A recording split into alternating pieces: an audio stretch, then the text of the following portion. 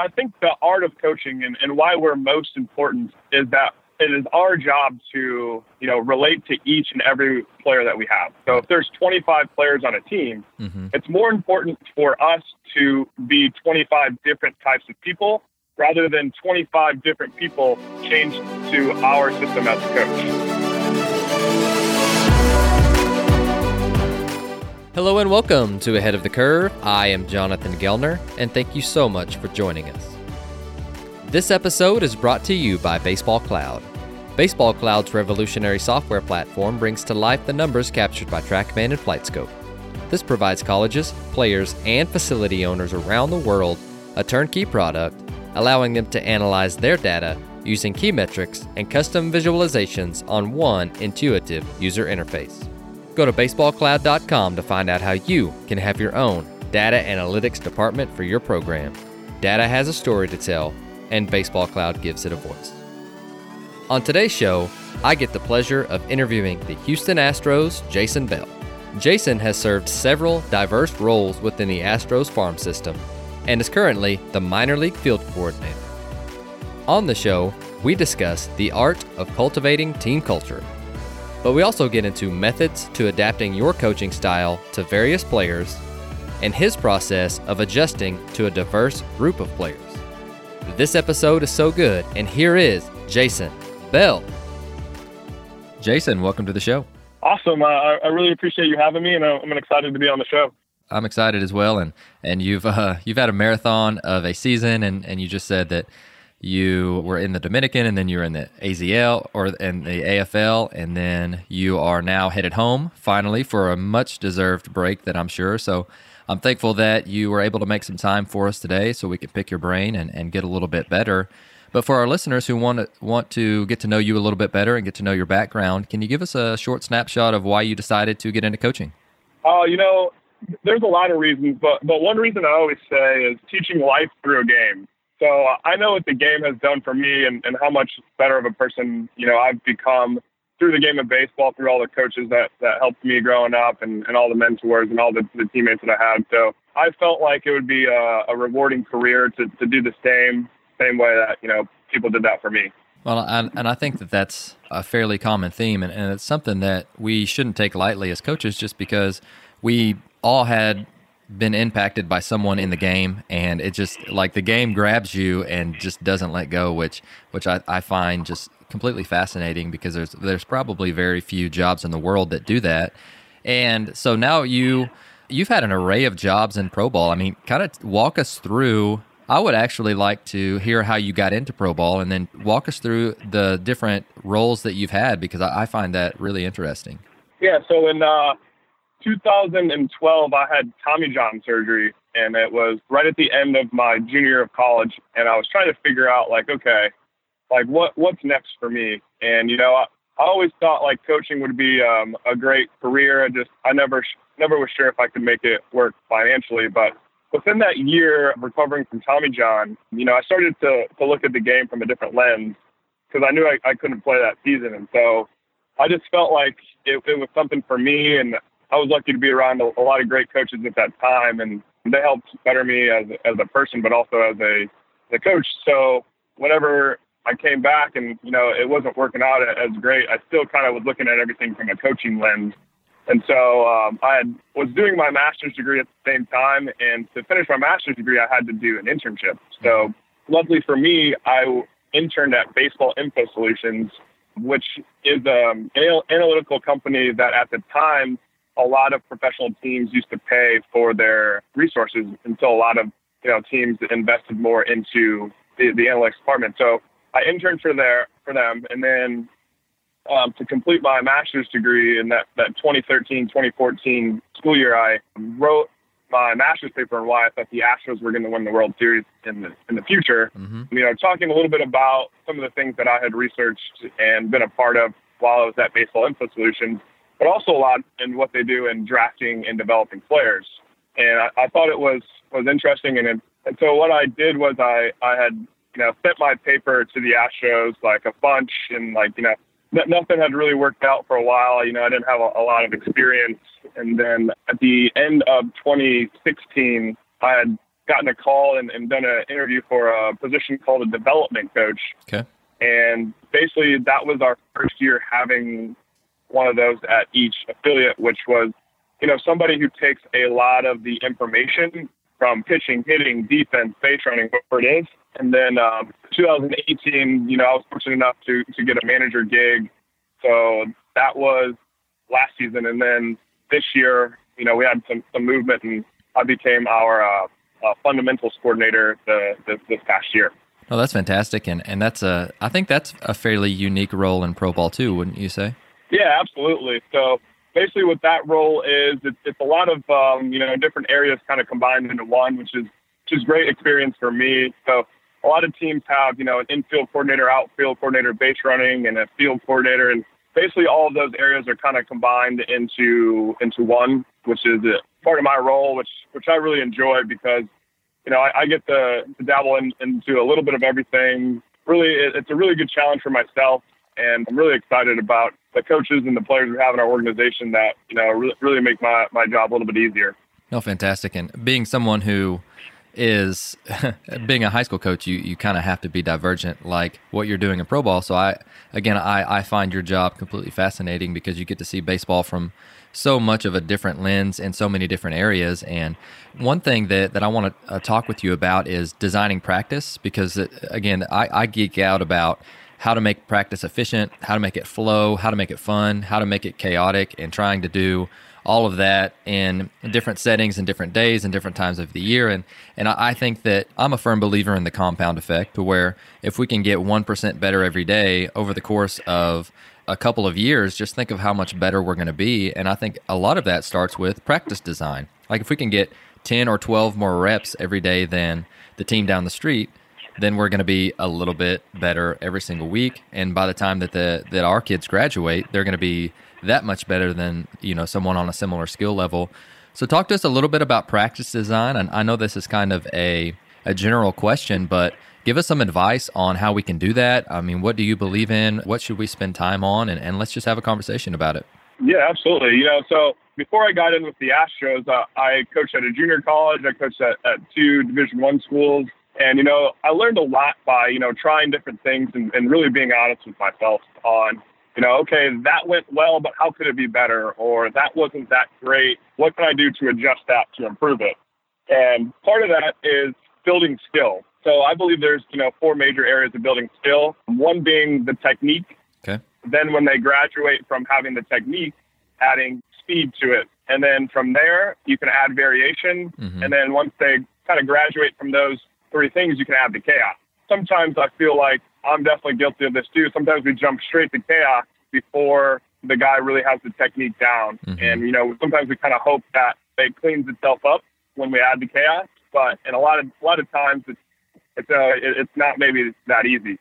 No, I think that, you hit the nail on the head, and it's something that over the past 6 months that, I learned the hard way, because about this time last year, I started to get into skill acquisition, and you hear the Bernstein theory thrown around a lot of if they'll self-organize, right? And he uses the blacksmith as an example of, over time, they're going to organize themselves in a way that completes the task. And we tried it, and it didn't work. It didn't work for everybody. And so trying to maneuver what we were doing as far as, I thought about it like when we're in a school system. You don't want to go immediately to Algebra 2 whenever you can't do 2 plus 2, right? And so trying to meet them where they're at in those different levels, I think, is huge for the coaches listening. If they've got the technique down, then you add a little bit of speed, and then you add some variation, then you can add some chaos, and then if they don't pass it, then figure out which of those ladders or which of those steps that you need to go back to, and then test and retest afterwards. And I mean, tell me if I'm wrong here, or let's have a conversation about this, but I really like that, because I think you have to build a foundation and you have to build the fundamentals before you do anything else. But it's also good to test them under some stress just to see where the weak link is, and then we can go back and help them with that. Yeah, absolutely. And, I completely agree in the sense of, I feel like sometimes we just believe that the body will self-organize itself. And, mm-hmm. Maybe sometimes it does, but maybe it doesn't do it in, the most powerful way. Or mm-hmm. maybe it does for some of the players on the team and it doesn't for the others. Right. So it's about getting on their level, each player's level, and really being honest with yourself. And is this drill accomplishing what we really need? Or are we just hoping that kind of this drill is going to help them figure it out? Mm-hmm. But, in a lot of ways, the chaos can help kind of test, like, if they're ready for that level or not. Okay. But not solely focusing on hoping the body just self-organizes itself. Because a lot of times the player won't really know maybe what that feels like or what's actually happening. Mm-hmm. So that feedback could be positive, but in a lot of times it's not that positive for every player on the team. Well, and I'm just thinking of, okay, so let's say that we group a 14-year-old with an 18-year-old. 18-year-old seen, 85 and sees it a lot of the times. And then you have a 14-year-old who's maybe an incoming freshman who doesn't see that a lot.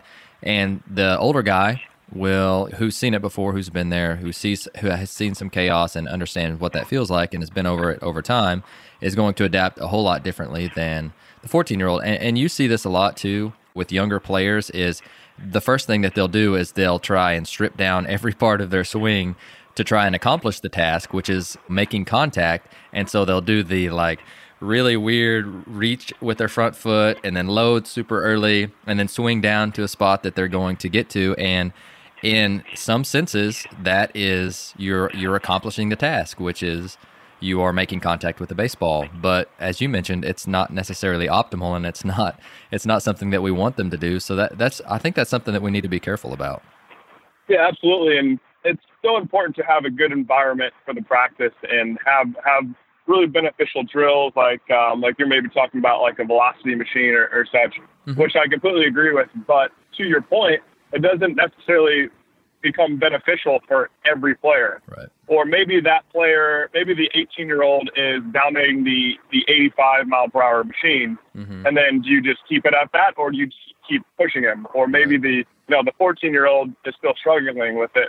And then a lot of times we end up just hoping that the younger player kind of catches up instead of kind of teaching them maybe the technique of how to do it. Mm-hmm. And I think that sometimes can be a lost art. And, maybe even pulling the guy to the side and trying to give him an opportunity to practice the proper technique in a much easier setting, mm-hmm. so that when he gets to that level off the machine, maybe the 85 mile an hour machine, that he is able to use what he was working on the side mm-hmm. in a beneficial setting. Right. And something else to keep in mind that I've noticed lately is we need to help them to understand that failing is okay, because psychologically, like say we use those two examples, the 18-year-old and the 14-year-old, the 14-year-old's looking at the 18-year-old going, man, I may never do this, and this is embarrassing. And then they're going to start to shut down a little bit or question what they're doing and try and change some different things just because of a fear of embarrassment. And I truly think that's a real thing. Yeah, absolutely. And that's the thing with jumping straight to chaos or something that's very difficult. If a guy is just failing and failing and failing, he's going to get discouraged and maybe not believe in what you're trying to accomplish, mm-hmm. or just not even have any confidence, and it's going to hurt their level overall. Right. And I think that's kind of especially in baseball, like everybody talks about how difficult of a game it is and how much you fail. And with that, we need to make sure that we are positive with the players, because it is such a difficult game, and some of the drills can be really difficult. But if they never experience what it's like to succeed in some of that, it's just not going to be very enjoyable for them to be around. Mm-hmm. So it's also up to us as coaches to give them the proper positive feedback. So maybe they don't necessarily dominate the machine, but they had a little bit of progress, mm-hmm. like really celebrating that and really explaining to them how difficult it is and how proud of them that we are. Mm-hmm. And I think that's something that I've been trying to get better at over the last few years is, as coaches, we constantly look for the negative, and we're trying to pick out the flaws to make the player better. And sometimes we forget that, we have to tell these guys that they're doing a good job and that we're proud of them. Mm-hmm. And because it's a hard game, and every little bit of progress is progress. Right. So even if the result isn't what we want, it's headed in the right direction. And I think that positive feedback is such an important piece to this game, especially with how difficult it is.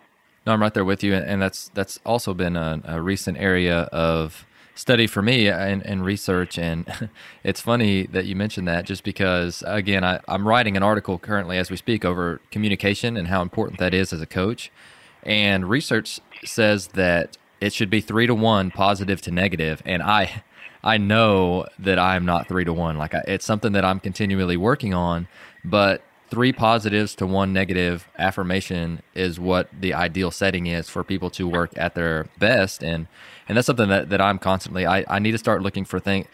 We as coaches, we want to help a ton, like you mentioned, and we're constantly looking for the negative things, because in the end, we're not trying to beat them down. We're just trying to find their flaws and help them fix it, because that's our jobs. But also adding to what you mentioned earlier of finding when they do things right, and then, you know, what gets praised gets repeated a ton, because baseball is a negative sport as it is, and you know this, and guys in pro ball, I'm sure, just get beat over the head with negativity all the time because they're failing all the time. I mean, how important is that to be able to pick out those positive things and help them understand that we're learning we're learning the learner, and we're on your side, we're trying to help, so let's be positive about it. Yeah, it's incredibly important. And you think about, maybe a guy has, a round of 5 or 10 swings in whatever drill you're doing, and maybe only one of them is good. Mm-hmm. But that is a positive, because they've at least done one good. And it's important that we as coaches, kind of take hold of that one that was good and kind of run with it. And so then maybe the next time it's 2 out of 10, and then maybe it's 3 out of 10, but then maybe it goes back to 1 out of 10. And just explain to them that, if you could just get better and maximize every swing and be really good, everybody in the world would be really good. Mm-hmm. But in reality, the game is difficult. Skill acquisition is difficult, and every little bit of slow progress is progress. And a lot of times they're going to drop back down before they can get back up to, where they were at. But as long as they can feel what it was like when they did have that one or 2 or 3 good ones, then they can kind of run with that confidence as well, and just kind of search and try to build off of that one. And whenever they have a few bad ones, it's okay, because, it's not realistic to think that somebody's going to pick up something quick and go 10 out of 10 with good swing. Well, and I'd love your thoughts on this too, and something that I've been talking about communication.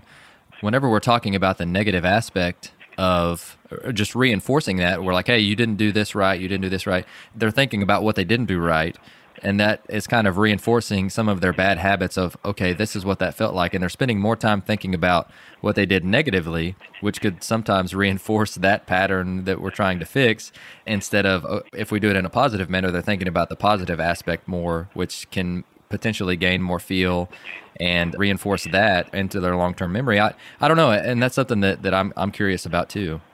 Yeah, absolutely. And I think the art of coaching and why we're most important is that it is our job to, relate to each and every player that we have. So if there's 25 players on a team, mm-hmm. It's more important for us to be 25 different types of people rather than 25 different people changed to our system as a coach. I love that. And I think that's where the art comes to, because in a lot of senses, if a guy is super negative all the time, you need to be the positive source. Or if a guy is only on one track and you need to bring him down a little bit, you have to be able to maneuver through all the different personalities to get the result that you want. Mm-hmm. And I think that's the most important thing, is being adaptable to each player instead of them having to all be adaptable to just you, one person as a coach.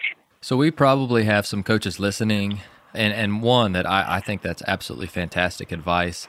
But also, can you talk about maybe a practical situation or some different things that you do to try and learn the learner and to try and just get to know them better? Is it creating a relationship first and trying to get to know them, and then you can kind of adapt your coaching style towards, okay, they need a kick in the butt or they need a word of encouragement, and getting a feel for the situation? I know how important, emotional intelligence is, and being able to read people, and it's something that I love to study and I love to try and put into my coaching. But also it's hard. It's hard to be able to do that with, like you mentioned, 25 guys. So what are some different ways that you've found to be able to try and do that on a daily basis? I think a lot of times it sounds kind of simple, but having fun with the guys. Sometimes They get intimidated by us because we're coaches or whatever the scenario may be, but getting to know them and making sure that you can make them smile, but also that you can get underneath their skin. And if you can get both of those to areas out of each player, you're going to be able to knock them down and bring them up when you need to. I think for me personally, getting to know the guys, getting to know their background, their families, and a lot of times watching how they interact with other coaches, with other players, even when you're not necessarily involved in maybe the team stretch or in the weight room, just kind of seeing how they handle certain scenarios with, other staff and players. But, then building off of that, like getting to know what their background is, where they came from, and then each day kind of building off of that. And some guys it'll be easier than others. And so then you just have to have the awareness to kind of maneuver through it to make sure that you can get to a guy and not give up on them. Oh, definitely. And I think that's great and very practical advice. And so essentially you're just saying pay attention and listen.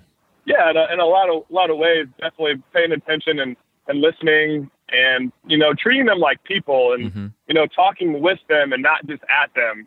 And, I think that the players want to feel comfortable. In a lot of scenarios, if they're not comfortable, it is up to us to maneuver the conversation, to maneuver the coaching so that they can feel comfortable with having an all-around conversation and not just like saying yes or just in an agreement mode, but really kind of like messing around with them. I think one thing that I try to do with the guys is kind of have like some, especially the younger guys, have some like funky handshakes with them. And, a lot of them like shoes and things like that. So I've like tried to get like, different style of shoes and a little bit more flashier shoes just so like I can relate to them in a little bit of ways. And, a lot of times the guys may say like mucho flow. And that like kind of, that kind of can generate, the vibe for the day, or, I can mess around with them like as we're building up to get into a team stretch. And, I think it helps the overall vibe for development because something as little as that can make the player feel comfortable if he feels like he can, mess around with me a little bit. And then when it gets down to it, we can work together and, improve that player's skills. Sure. It's funny that you say that. So over about the last 2 years, I've started to collect not like basketball J's, but like the trainers and the running shoes. Huge hit in the classroom. And they're like, oh, Coach Gilner, your J's are sweet today. I'm like, yeah, I know these things. And then they ask me questions about like the actual basketball shoes and the different styles that are coming out. And I'm like, I have no idea. But so I may be losing some credibility with that, but I can definitely relate to that, which that's really funny. But it's you're trying to relate and you're trying to get on their level. You're trying to help them show that some things that are important to them are important to you too, and that you're a human being and you're there for them. And I love that.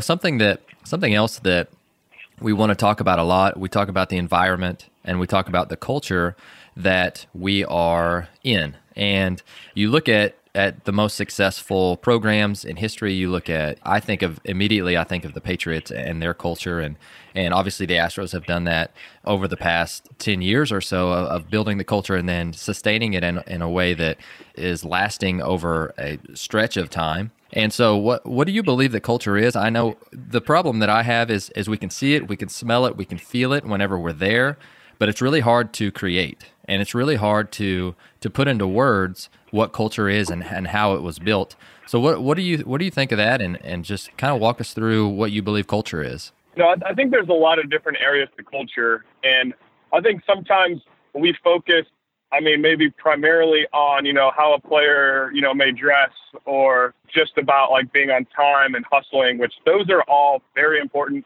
But those to me are expectations. I think when it comes to culture, I think within all of those areas is where you can build the culture. So what are we doing for the stretch? What are we doing within our 13,000 throws that we get on average of 10 minutes a day throughout the whole season? What are we doing in between innings? What is the focus on every rep? And can the players, speak back to you on what they're working on in a mass ground ball setting, or what they're working on in their throwing program, or what they're working on in every swing that they take? I think that's the type of culture that you have to build. So we talk about being growth-minded and having a bunch of coaches that are growth-minded, but making the players growth-minded as well is one of the most difficult things, but that's how you're going to match it, and that's how you're going to have, development happen quicker. And at the end of the day, it's how fast you can develop the player skills, because a lot of times you may only have the guy for a month, 2 months, a year, even if it's 4 years, you got to come a long way in a short amount of time. And I think building the culture it's not just within the coaching staff being growth-minded, it's putting that into the player as well. And, I think a lot of people talk about working hard, but, if we're in a room of, 100 players or 100 coaches, and you ask how many, for a show of hands of how many people, feel that they work hard, I think almost every single person is going to raise their hand. But have we ever really defined what working hard really is? Sure. Working smart. And what does that mean? And to me, like, working smart is self-reflecting after every single part of the day, all throughout the day. Mm-hmm. It's holding yourself accountable of what you've reflected on to put it into action. And I think that that's like such a huge piece where, if we're just working hard, setting up the practice, making sure it goes well, I don't really necessarily think we're doing a good enough job at building the culture, because we need to adapt and evolve it all throughout the day throughout every single drill.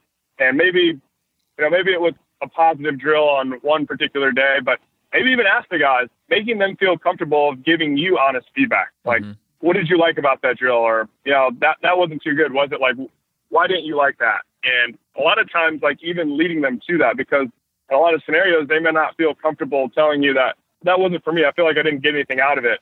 And I think that if you can have that type of environment, that means that your culture is in a place that you need to be, because in the end, it shouldn't be us talking at them. It should be us talking with them. And a lot of times for myself, I feel like I speak too much if I'm in a drill. Mm-hmm. But at the end of the day, can they say it back to me in their terms? Do they really understand? Or, do we just feel good about our delivery of the message to the player? And I think that, one thing I've tried to improve on myself is I used to feel really good about, some of the delivery of my messages, and, maybe it didn't go that well. And, I'm frustrated with the players. I'm like, man, I just told them. I told them 3 times. But at the end of the day, that means that we're not doing a good enough job. It's not on them. It's on us to adjust our styles so that by the 3rd time it's going to work, and that we're not doing the same thing 3 straight times to try to get the same result. It's that we kind of adjust our language or how we present to the player so that it can work for that particular player. And then maybe the guy behind him in the line needs to hear it a different way. But I think that that's a large part of the culture. And I think that that's what you need to make development happen as fast as you can. And you're getting me fired up over here. And that, I couldn't agree more. And we've all been in situations, and sometimes there's just so much to unpack with what you just said. But I immediately thought of some situations on where either I said it or another coach said it, of where somebody asked you a question and you'd say, well, I told him, and he didn't perform it. Well, I get that, but back to your talking about the art of coaching, did they learn it? If they learned it and they understood it, then they should have performed it. And so that we need to be pointing it back at ourselves. And there's sometimes that they just didn't execute it, that they knew exactly what they needed to do, but baseball's hard, right? Absolutely. I mean, they knew that they needed to get the guy in from third base with a tie game, and just anything that can do that executes the task. But we told them, but they just didn't execute. So that's something else that we need to keep in mind. But I think you hit the nail on the head. I think that, it's their career. We haven't taken a bat in like a decade, and we won't. And so if they're not learning what they need to do to be successful, then we're not going to be successful, and neither are they. I'm right there with you. Yeah, absolutely. And I think in a lot of scenarios, we're trying everything we possibly can, and we feel like there's nothing else we can do. But in a lot of ways, we have to really be honest with ourselves. But a lot of times, I think you need to use feedback on the player's kind of body language, how he's kind of taking the coaching that you're giving them, and kind of wonder, like, man, it doesn't look like he's maybe bought in, but maybe he doesn't feel comfortable disagreeing or something. So sometimes you gotta lead him. You gotta maybe ask him, what don't you understand about this one? Like, maybe even like a one-on-one setting, because a lot of times, we want to complain about how a certain player acts, but like a lot of times, have we really sat down with them? Have we really gotten to try to dive into how their mind is working to where that they can feel comfortable and honest and not intimidated to give us the honest feedback to get them better? Because a lot of times, it's a very difficult skill, but a lot of times maybe they're just not bought into what we're saying.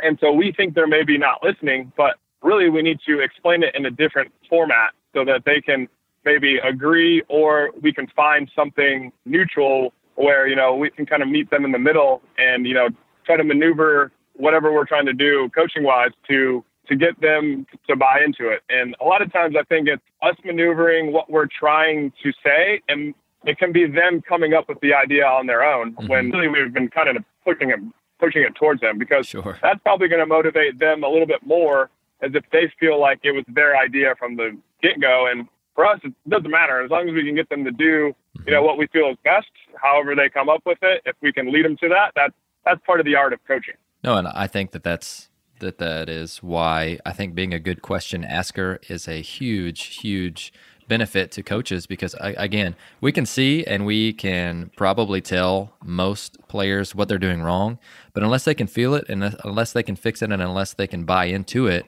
then it doesn't matter what we think. And something that I think is the great equalizer, there's really two things. I think data can be, if it's objective and it's important to us, and it can give a middle ground between you and the player, rather than Jason is telling me this. Well, now the data is backing up what Jason says, and together we can work to make this improve. But also video. I mean, we talk about behavior.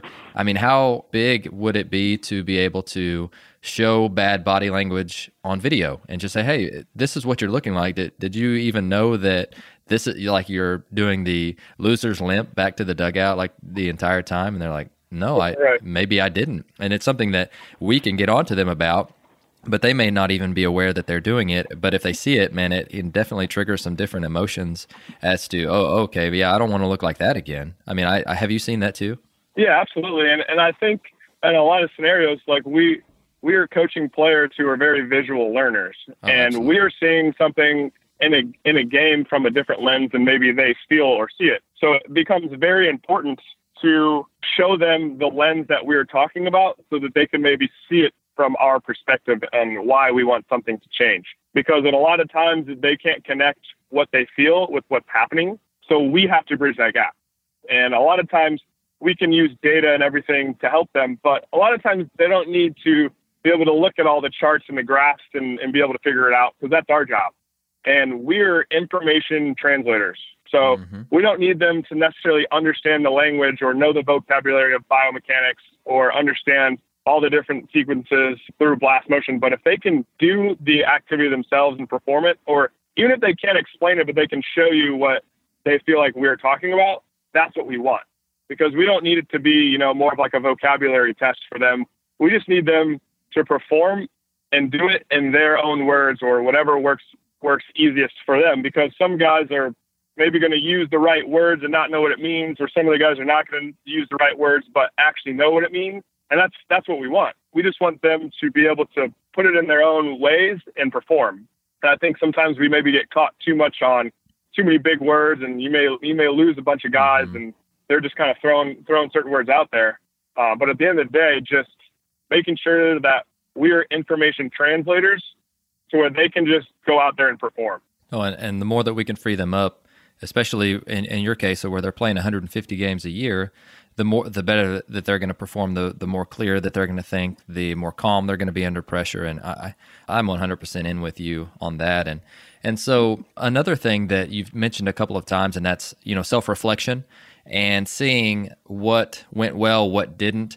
What's your process behind that? And, so let's say we ran a practice and it may or may not have gone good, but what is your process after practice of self-reflection to either tweak it and make it better, decide what you like, what you didn't like, or just kind of walk us through what you do after each practice to make sure that the next one is a little bit better?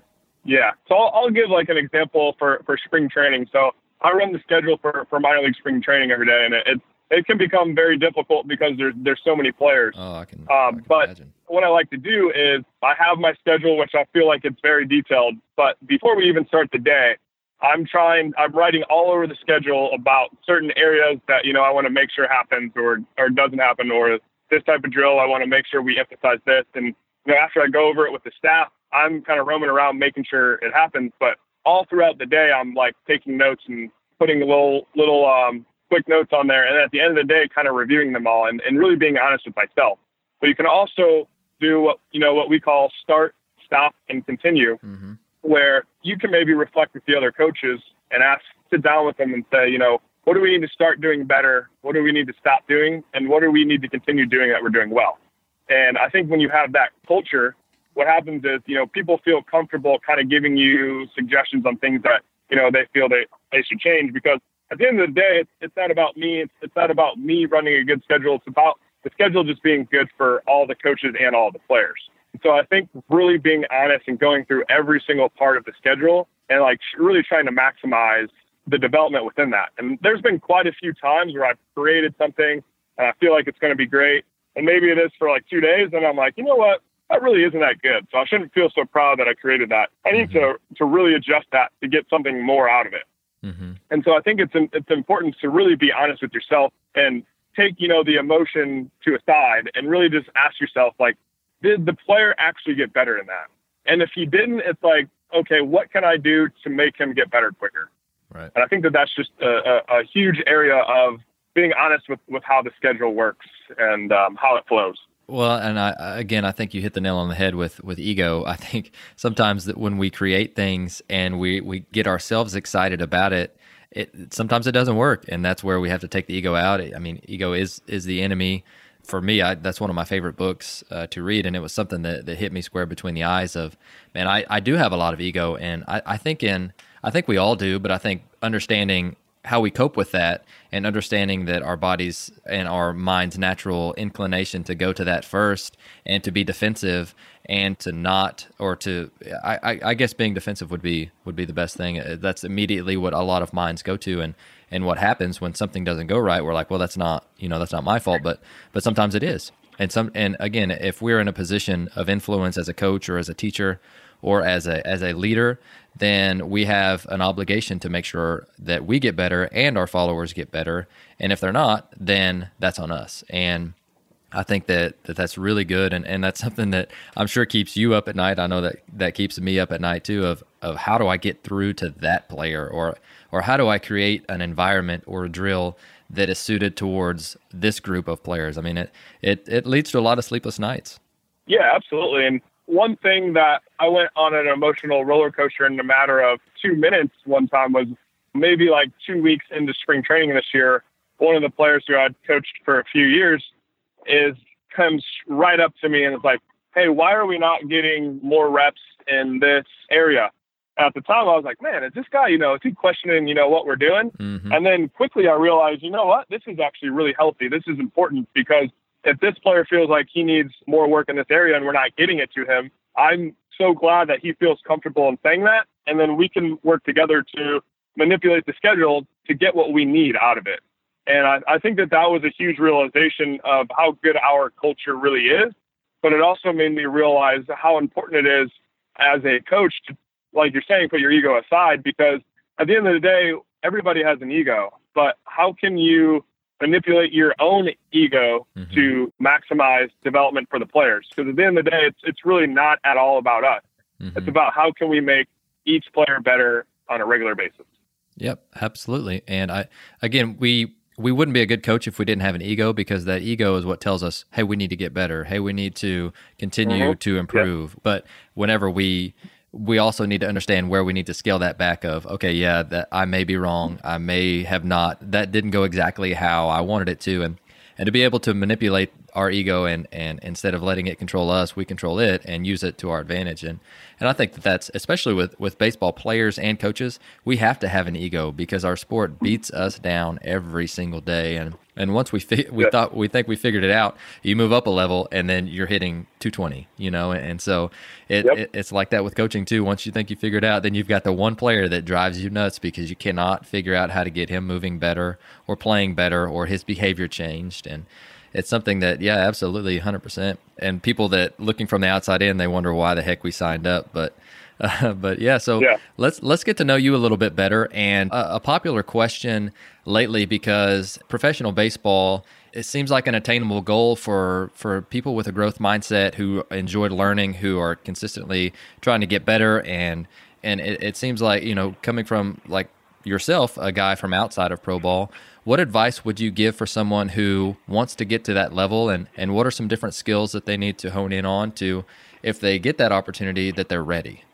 I think one major area is showing an organization where you can add value. And, for me, I knew that just putting a resume out there wasn't going to like help the organization want to hire me because I hadn't really done anything. And even if I had a great playing career or something, it doesn't necessarily mean that I can coach the players the way that I would want. So I think showing where you can add value and, creativity is great, but like using the creativity to like actually develop somebody's skills and not just being creative for the sake of being creative. Right. And I think when it really comes down to it, especially since I didn't play pro baseball, communication is key, and being able to communicate with players from all sorts of different backgrounds. For me personally, I think one thing that helped me that I was really lucky about, I grew up in a very diverse area. I coached at a few very diverse schools. I now coach players from different countries, and it's really awesome. It's one of my favorite things about coaching because you get to coach with people from all different backgrounds. But I think really being able to coach the players that have such a different background than you and being successful with it is going to be most important, because if you can relate with the player easily, then you're probably going to be able to maybe coach them easier. But if there's somebody with a much different background than you, it's going to be way more difficult for you than you realize. But that's where the art of communication has to come into play. And that's something in professional baseball that is very key, because you're going to have players from different countries, different backgrounds, some players from college, some players from Latin America. And it is the best thing about coaching professional baseball, but it also can be the most difficult at times. So for advice for coaches who are getting into whether that be pro ball or not, are getting into an environment where they have such diversity, any advice? Yeah, I would maximize that and really try to use those scenarios to help you develop those skills. And you're going to fail at times. You're not going to be able to get through to some guys, but really using the self-reflection and practicing those skills. Because I think when we're vulnerable, that's where we're at our best state for learning. And I think that those environments can help us. And, if we're really comfortable in what we're doing, if we're really confident, it's good. But if we're vulnerable and we're having to change and learn some things on the fly and try different things, I think that's where we can grow the quickest. And I think for a coach in that scenario, I definitely believe the communication aspects on how you can build a player's skills, within that framework would help them in pro ball. I love that. And so my next question is it is evident that you are a learner and you're trying to get a little bit better every single day. And so tell us a little bit about your learning journey lately, and what's something that you've learned lately that you're really excited about? Definitely something lately would be, I've learned a little bit about the new Hawkeye system that seems like it's going to be similar to TrackMan. I'm really excited to see what that's going to do for our game, because I think it's really going to have a massive positive impact for coaches and players.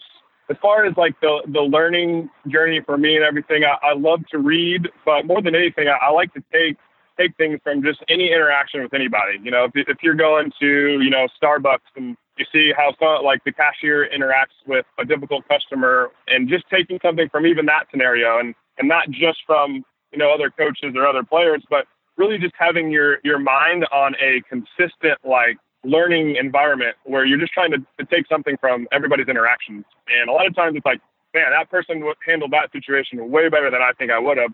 But why is that? Can I take something from that and apply it to my life? And I try to do that with every single thing, every single day, and just try to make that like a natural habit and a natural reflection after each, encounter throughout the day. From the time I wake up to the time I go to sleep. It's not just that I learn when I'm in the reading setting or when I'm at the baseball field.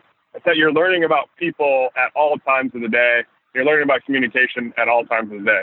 Oh, that's fantastic. So it seems like behavior is on your high list of priorities to try and learn on a daily basis. Yeah, absolutely. And I think too, one thing that I do is I have a running notes section on my phone, things that I feel like I need to get better at. And there may be certain days where I add 10 things to it. And then at the end of the day, I'm trying to figure out, okay, well, how do I get better at it?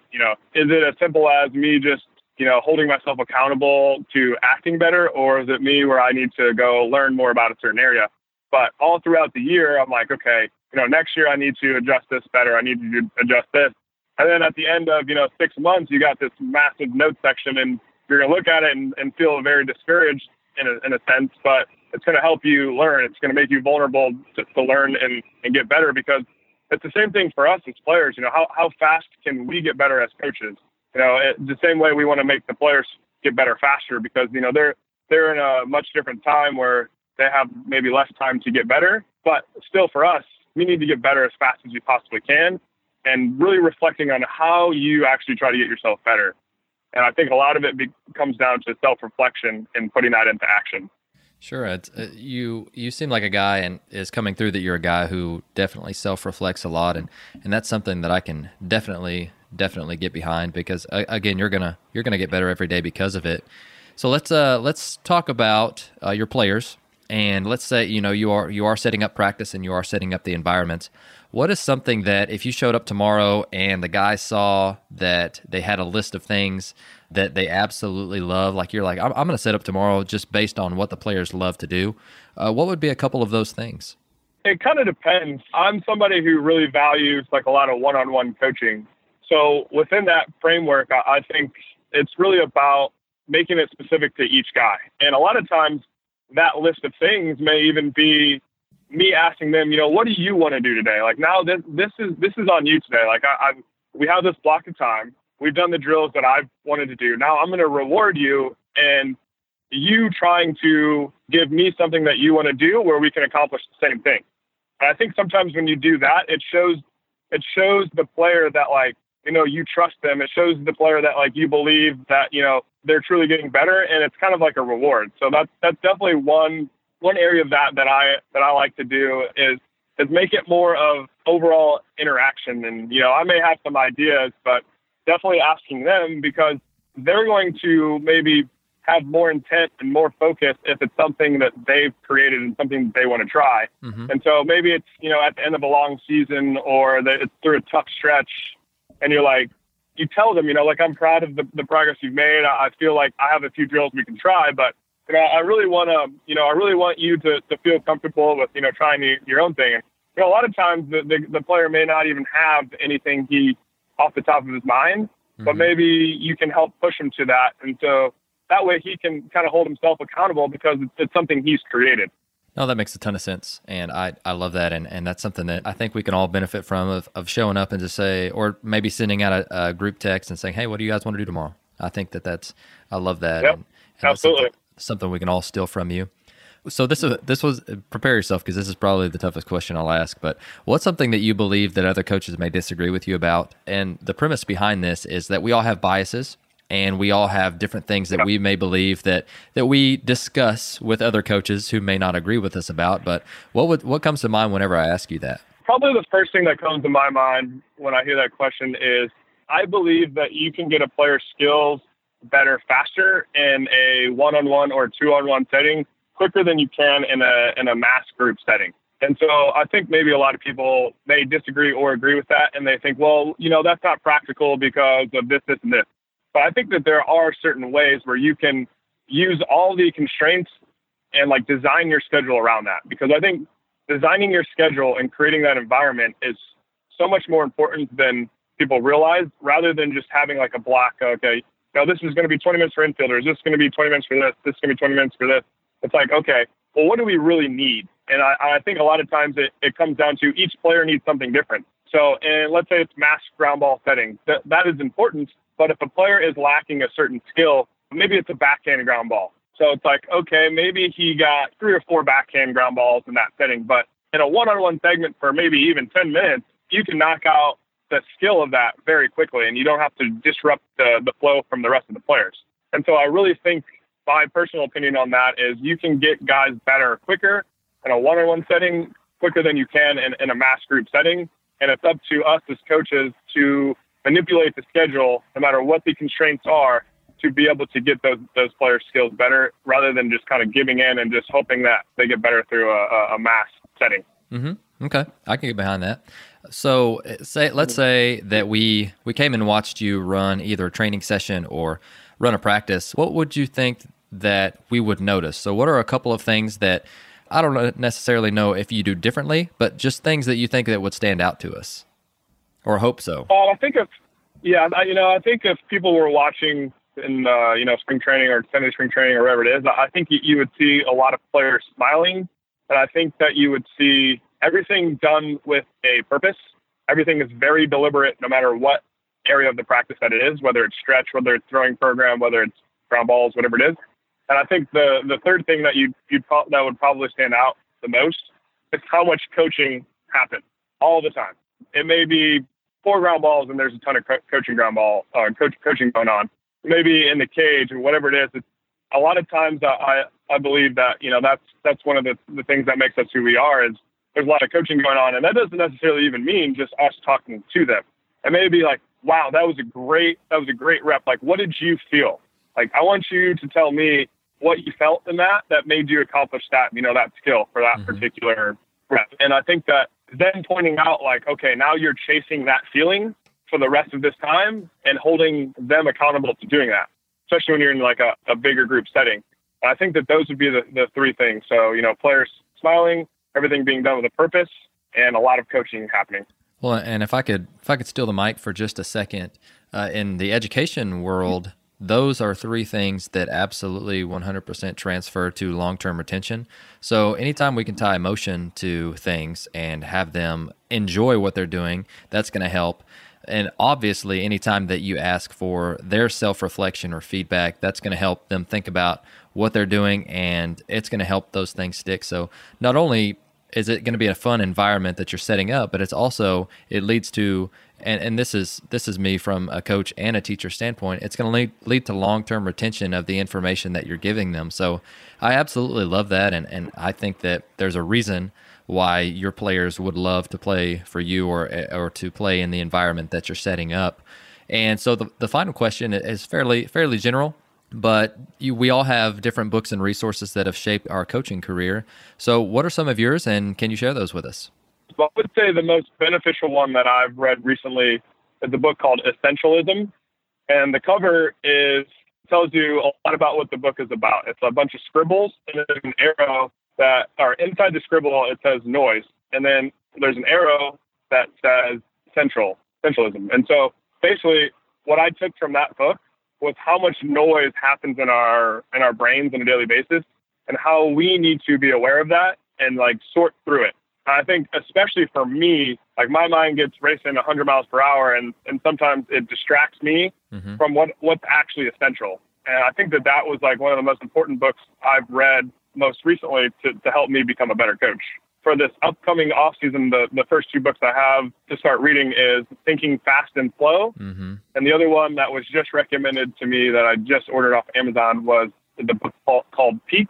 And I'm really excited to learn about those and how people think and how you can, get everybody better with learning about how the mind works and how the brain is, and really trying to apply it in a baseball setting. Fantastic. And Jason, you can tell you have just a thirst for learning, and that's something that I can always get behind. And I appreciate you coming on the show and sharing so much with us. And you can tell you have a passion for the game. You can tell your players love playing for you. You can tell that you're going to be better tomorrow than you were today, which is saying a lot because you brought it today. And so if any of our listeners want to get in touch with you and ask you about something today, is there a place online that we can find you? Yeah, you guys can message me on Twitter. My Twitter is J_Bell_11. So yeah, I would be happy to interact with anybody with questions on these, and that would be fantastic. And one thing I just want everyone to realize, just overall, that sometimes we can complain about certain players and why they act. There may be anywhere from 12 to 25 years old, but when we were once that age, we can look back and say, like, man, I've really, really come a long way. But they're going through that currently. So it's up to us to help them get through that the best they can, the same way that helped us shape us to who we are today. And I think that us realizing like how far we've all came, and sometimes we can look back and think like, man, I can't believe I used to do that or this. Like what they may be doing is actually normal. And we can't necessarily just complain about it. We have to do something about it and be there for them in every situation possible. I love that. And if I could go back and be 20-year-old self, I would do a lot of things differently. And I think that resonates with a lot of us. And But yeah, I'm going to open up the mic for you, and that was a great segue. But is there anything else that you'd like to tell our listeners before you go? No, mainly just that. I kind of wanted to just finish on that, just to make everybody kind of realize, we were once who these players were. We were once those types of people. And even if we feel like, a guy is struggling with something and we may feel like he's not bought in or whatever it is, it's up to us to adapt and change that, because we were probably those people once before anyways. And so I think that it's important for us to not push those people away, but like bring them in and do what we can to help them through it.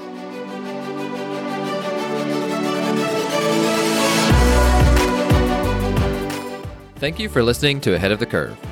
You can subscribe on your favorite podcast platform, which could include Apple Podcasts, Google, Spotify, Stitcher, or YouTube. And if you're enjoying the podcast, please share it on social media to help get the word out. Once again, thank you for joining us.